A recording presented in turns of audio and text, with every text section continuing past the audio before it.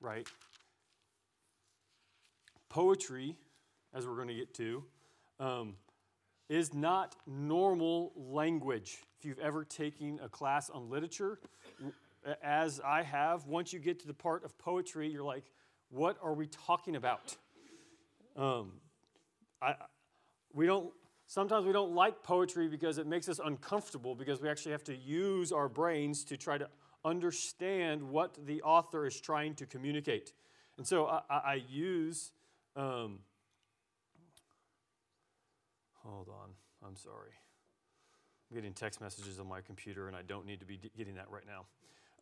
And so we're gonna do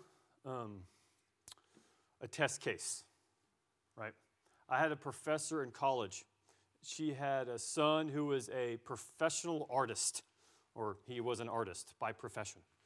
And one time he had drawn this piece of artwork, and she walked in and she looked at it for about 2 seconds, and she goes, "So tell me what it means."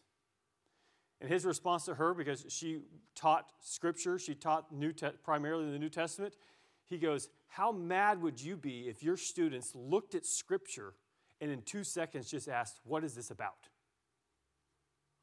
There's a reason that artwork, that in museums there are benches in front of artwork.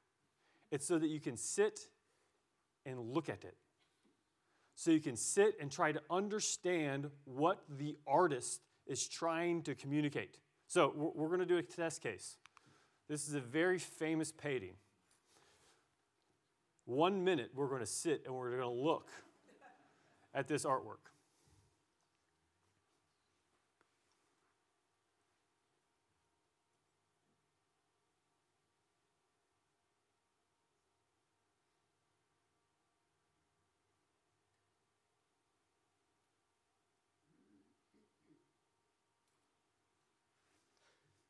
That's only been 20 seconds.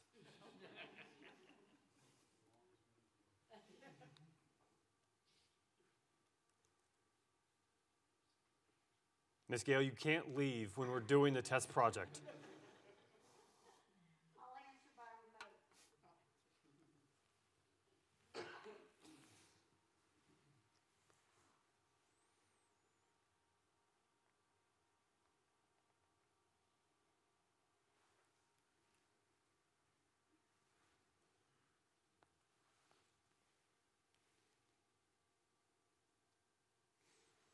That was 1 minute. What was something that you gathered towards the end that you didn't see at the beginning? Anyone want to share? The big thing in the front? In the front? Yep. Yep, okay. What else did we notice? The church right in the middle? Yep, it's a pretty tall steeple. So, of course, most of you probably know this is The Starry Night by Vincent van Gogh. It was on an oil painting, and it was actually a picture drawn right after he got out of a sane asylum.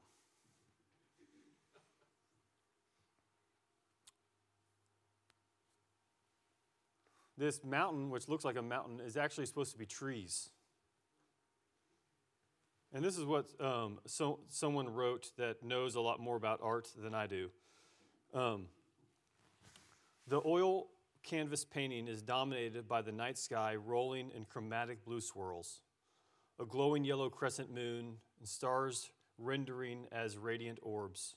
1 or 2 cypress trees, often described a flame-like tower over the foreground on the left, the dark branches curling and swaying to the movement of the sky that they partly obscure. Amid the animation, a structured village sits in the distance on the lower right of the canvas. Straight controlled lines make up the small cottages and slender steeple of the church, which rises as a beacon against the rolling blue hills. The glowing yellow squares of the houses suggest welcoming lights of peaceful homes, creating a calm corner of the painter's turbulence. Who got that? Right. I'm so glad someone wrote that because I didn't get that from that painting. But look at this picture. Yep, right. So this is just a picture. This isn't a painting. But we can describe this picture in many different ways. We can describe this picture as it looks like it's very cold there. Right? That's what we'd call normal language. Or we could use scientific language. It's definitely below 32 degrees here. And if the wind condition is right, it probably feels colder. Or we can describe this with poetic language.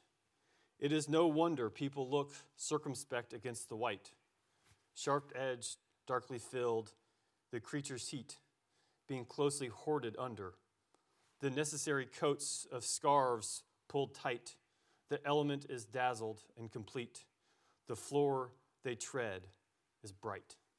That's what I was about to say. Right. So we can use different language to describe the exact same picture. We can use ordinary language, we can use scientific language, or we can use poetic language. These often are categorized in phenomenological language. This is how we speak. So we in normal speech, we say the sun rises in the east. That is bad scientific language because the sun doesn't rise. What happens? The earth is rotating and we're seeing the sun as if it is rising out of the east. But at the same time, we can use poetic language.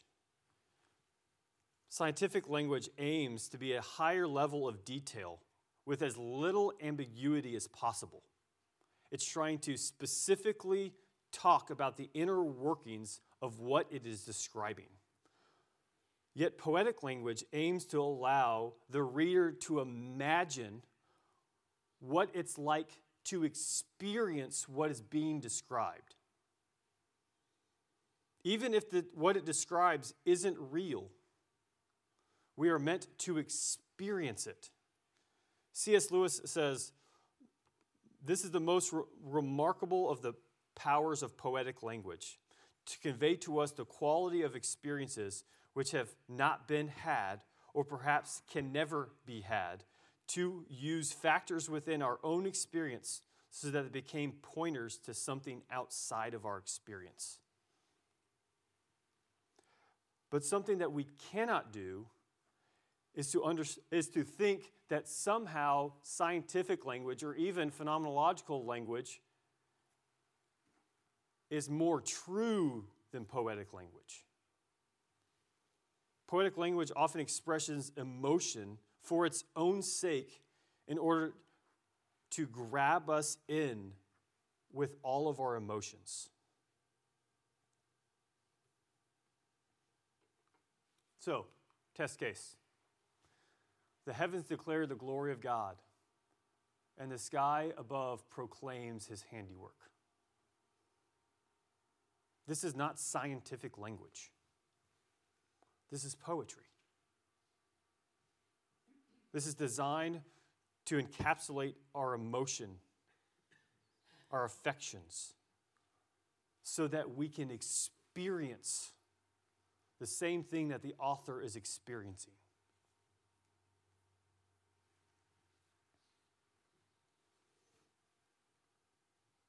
And we can see that poetry sometimes uses different types of structures. So this is a parallel structure. The heavens and the skies above isn't necessarily describing the exact same thing, but it allows the poet, the writer, to expand his meaning while speaking of the exact same thing. The heavens and the skies above aren't synonyms. The same way, to declare the glory of God, proclaiming his handiwork, it's allowing the author to give a broader and expansive vision of what they are describing.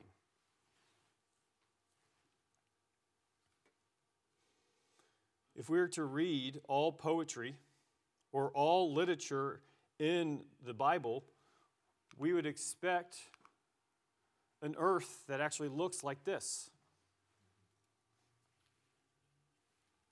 An earth that has an underworld set up on the pillars of the earth. And there's the ocean of heaven and the heaven of heavens. And so often we come to Scripture with this scientific understanding and reading of everything, and we are demanding of the text something that the text is not trying to express.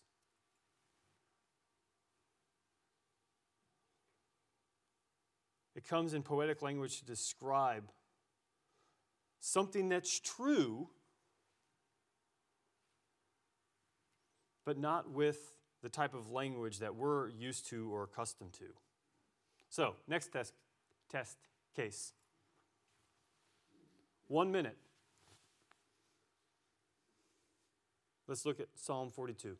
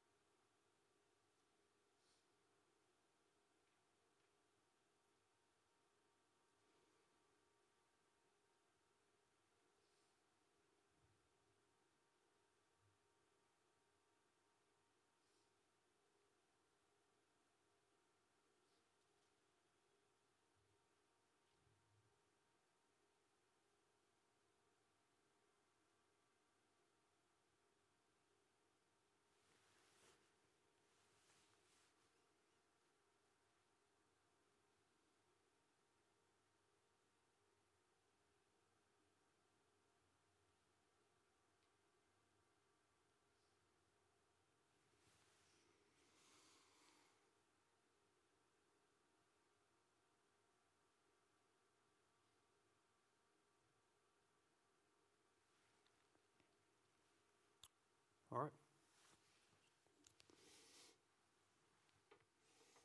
What happens when we actually sit with God's Word? So what came out? What came out farther than the first reading, after the first reading? My part of that I like so much is, why are you cast down, O my soul, and why are you in turmoil within me? And it's questioning, because everything else is relying on God in hope. Yeah. So why do you have no hope when there's hope right there? But we can relate to this, right? We've all experienced this before. That's what a song like Psalm 43 can give us. It's easy for us to identify with the author of this because we have experienced what he's experiencing. And if we haven't, we should. If you haven't experienced hope in God, you should. And we shall praise him for his salvation. So this is from our text this morning. Woe to those who devise wickedness and work evil on their beds. When the morning dawns, they perform it because it is in the power of their hand. They covet fields and seize them, and houses and take them. They oppress a man in his house, a man in his inheritance. Therefore, thus says the Lord, behold, against this family I am devising a disaster, for which you cannot remove your necks. And you shall not walk haughtily, for it will be a time of disaster.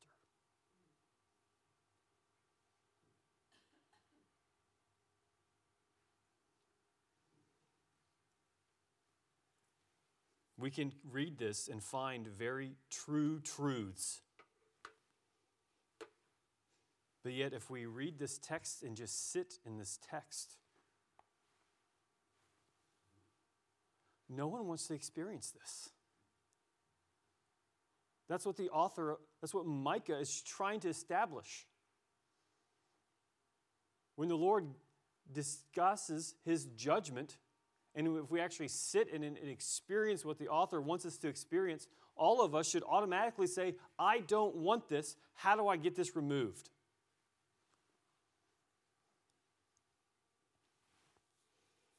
Now, poetry deals a lot with themes and grammar and Hebrew syntax. So last week in Micah 1, almost every single one of Micah's declarations on those 8 cities all used a play on the Hebrew that involved words that sounded like the city's name.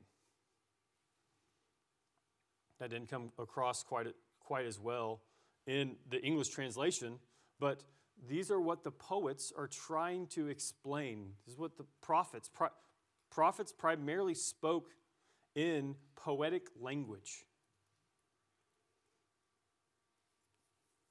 You know, we're good Presbyterians. We don't like a lot of emotion. But are we reading the scriptures as God intended us to read these scriptures?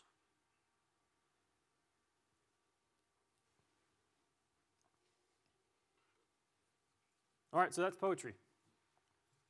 Now we get to the wisdom literature. And if you thought poetry was hard, Hebrew wisdom is readily recognized, but is very difficult to define. So in your books, there is a short little definition of what biblical wisdom actually is. And this is actually taken, it was actually written by my seminary professor. And so I have this written all throughout my notes when I took Psalms wisdom and literature. But biblical wisdom might be defined as a skill in the art of godly living. That orientation which allows one to live harmonious accord with God's ordering of the world. Wisdom is basically common sense. This is why it can be so hard when we read the Proverbs, if we read it in a scientific way, to say, well, the author says one thing here, and he says the exact opposite here. How are we to hold these two truths in light of each other? Well, almost every time the context in which what is said is different.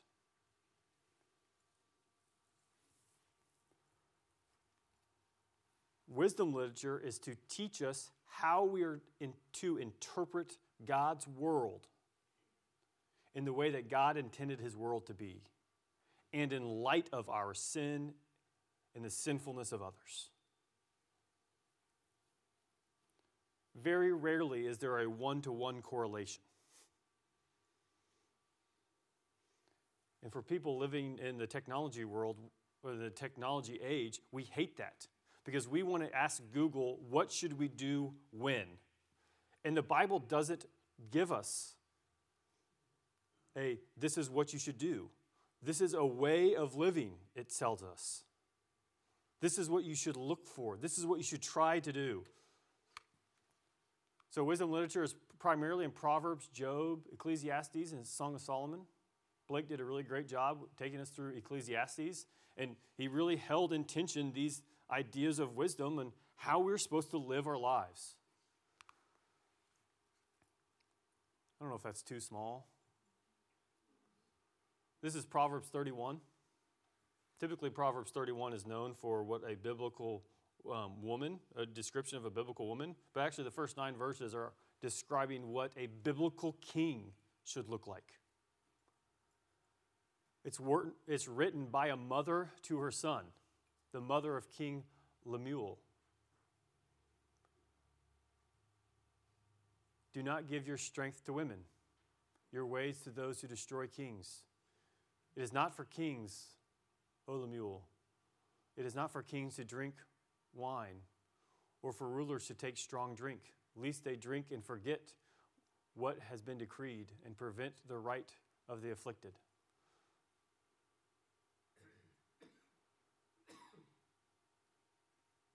Now, is Proverbs 31, is it saying that a king should not drink wine or strong drink? No.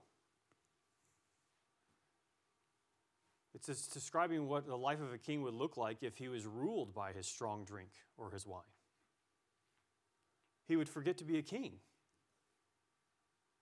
He would forget how to properly order God's world as he intended it to be. It would cause him to forget those who are in poverty, who have no mouth, who have no voice to speak for themselves. It would cause the king to not be a good judge and defend the rights of the poor and the needy.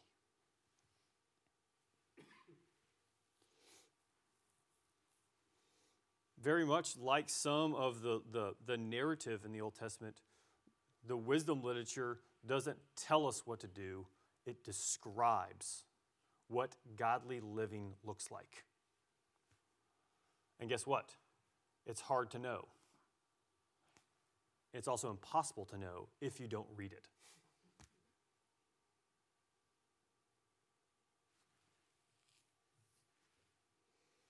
If we aren't saturated with the Word,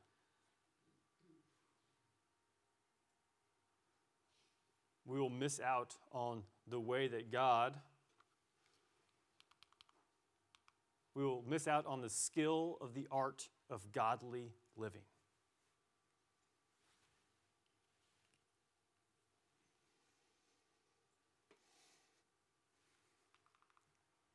The Psalms.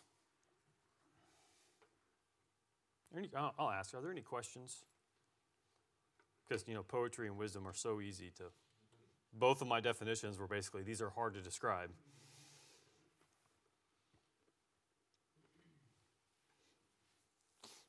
All right, the Psalms. I could easily, if you've been here long enough, I could easily spend an entire Sunday school, if not more, just on the Psalms. So the Psalms are the Psalter, is fundamentally the hymn book for the people of God during the worship. They're songs. So if it's perfectly okay for us to pray the Psalms, but the Psalms aren't prayers. The 150 Psalms were given. So the Psalms are God's, one of these, right? When we sing, typically we come to the Trinity hymnal. Almost all of our first hymns in our service are found in the Trinity hymnal. When God's people in the Old Testament came together for corporate worship, the Psalter was what they had. They sang the Psalms. And very much like poetry, songs and the Psalms were to elicit emotion found in biblical truths of who God was and what he had done for his people.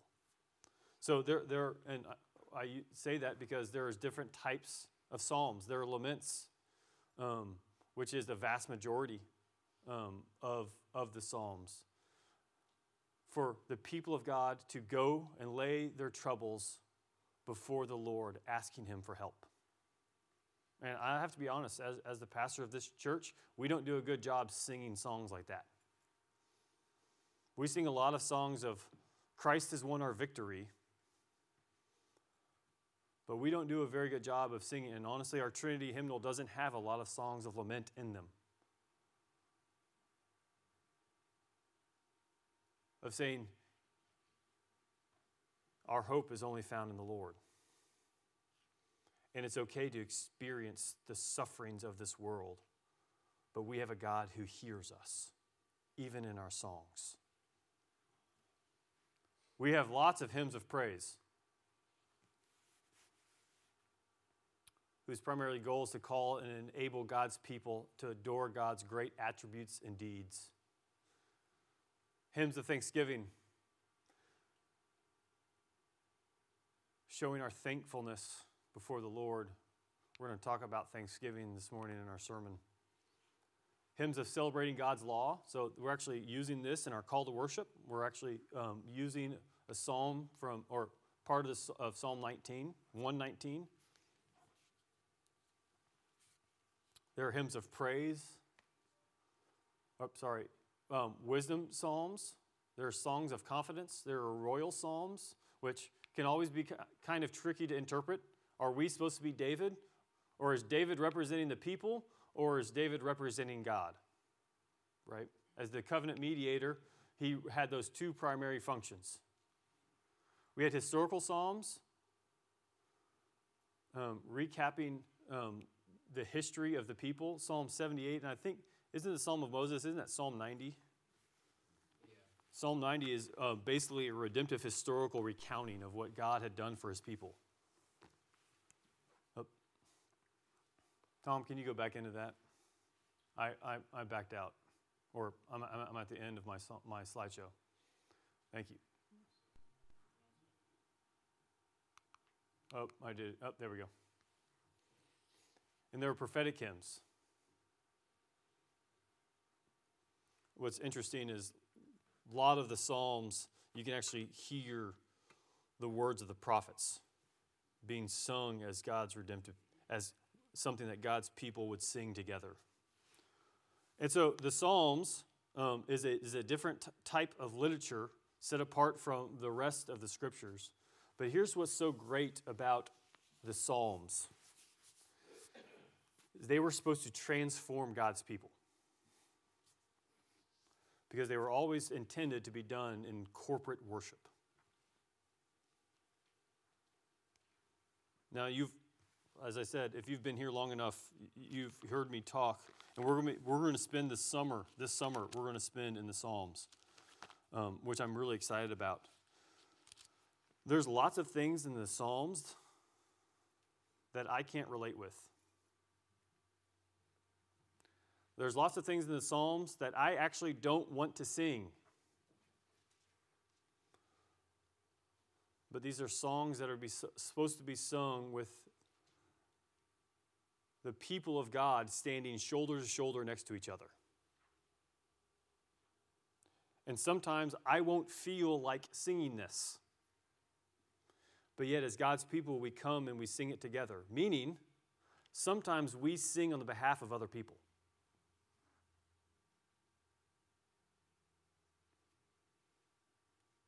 Sometimes, if one of us isn't lamenting, we need someone who is lamenting to sing on our behalf. And sometimes someone who's lamenting needs someone else to sing on their behalf. Because the Psalter ultimately is conforming God's people to look like Him.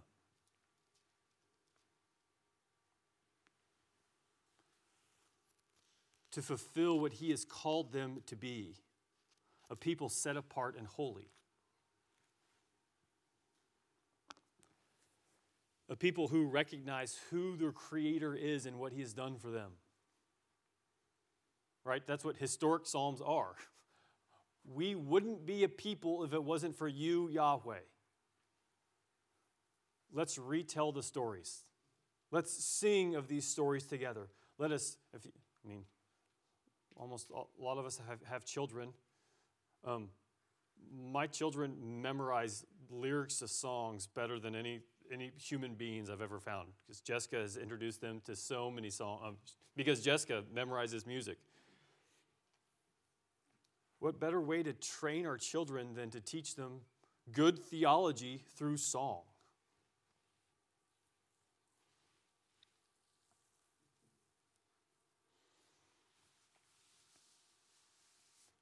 Songs of celebration. These are the things that God has done for His people. Even though they have been faithless, He is still faithful. Sometimes we need each other to remind us of those type of psalms, of who God really is.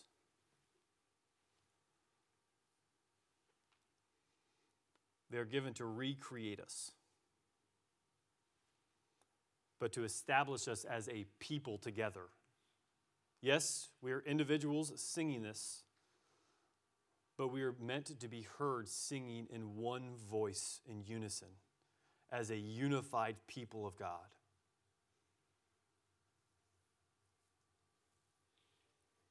The prophet Isaiah gives us a very great picture at the end of his book of that the assembly of God will be made up of every tongue, tribe, and nation. That the peoples of all the world will come into the assembly of God. And what does the assembly of God do? there are people that sing. There are people that sing of the great redemption that they have found in Yahweh, because they are his people and he is their God. So whether we're talking about poetry, whether we're talking about wisdom literature, or whether we're talking about the Psalms, the way we read all of this text depends on a few things. We have to read the author for what he's trying to say. But we also have to know that the author of every single book of this Bible is trying to change us to be the people that God intended us to be, recreated by his word. Whether it's through a narrative, whether it's through singing.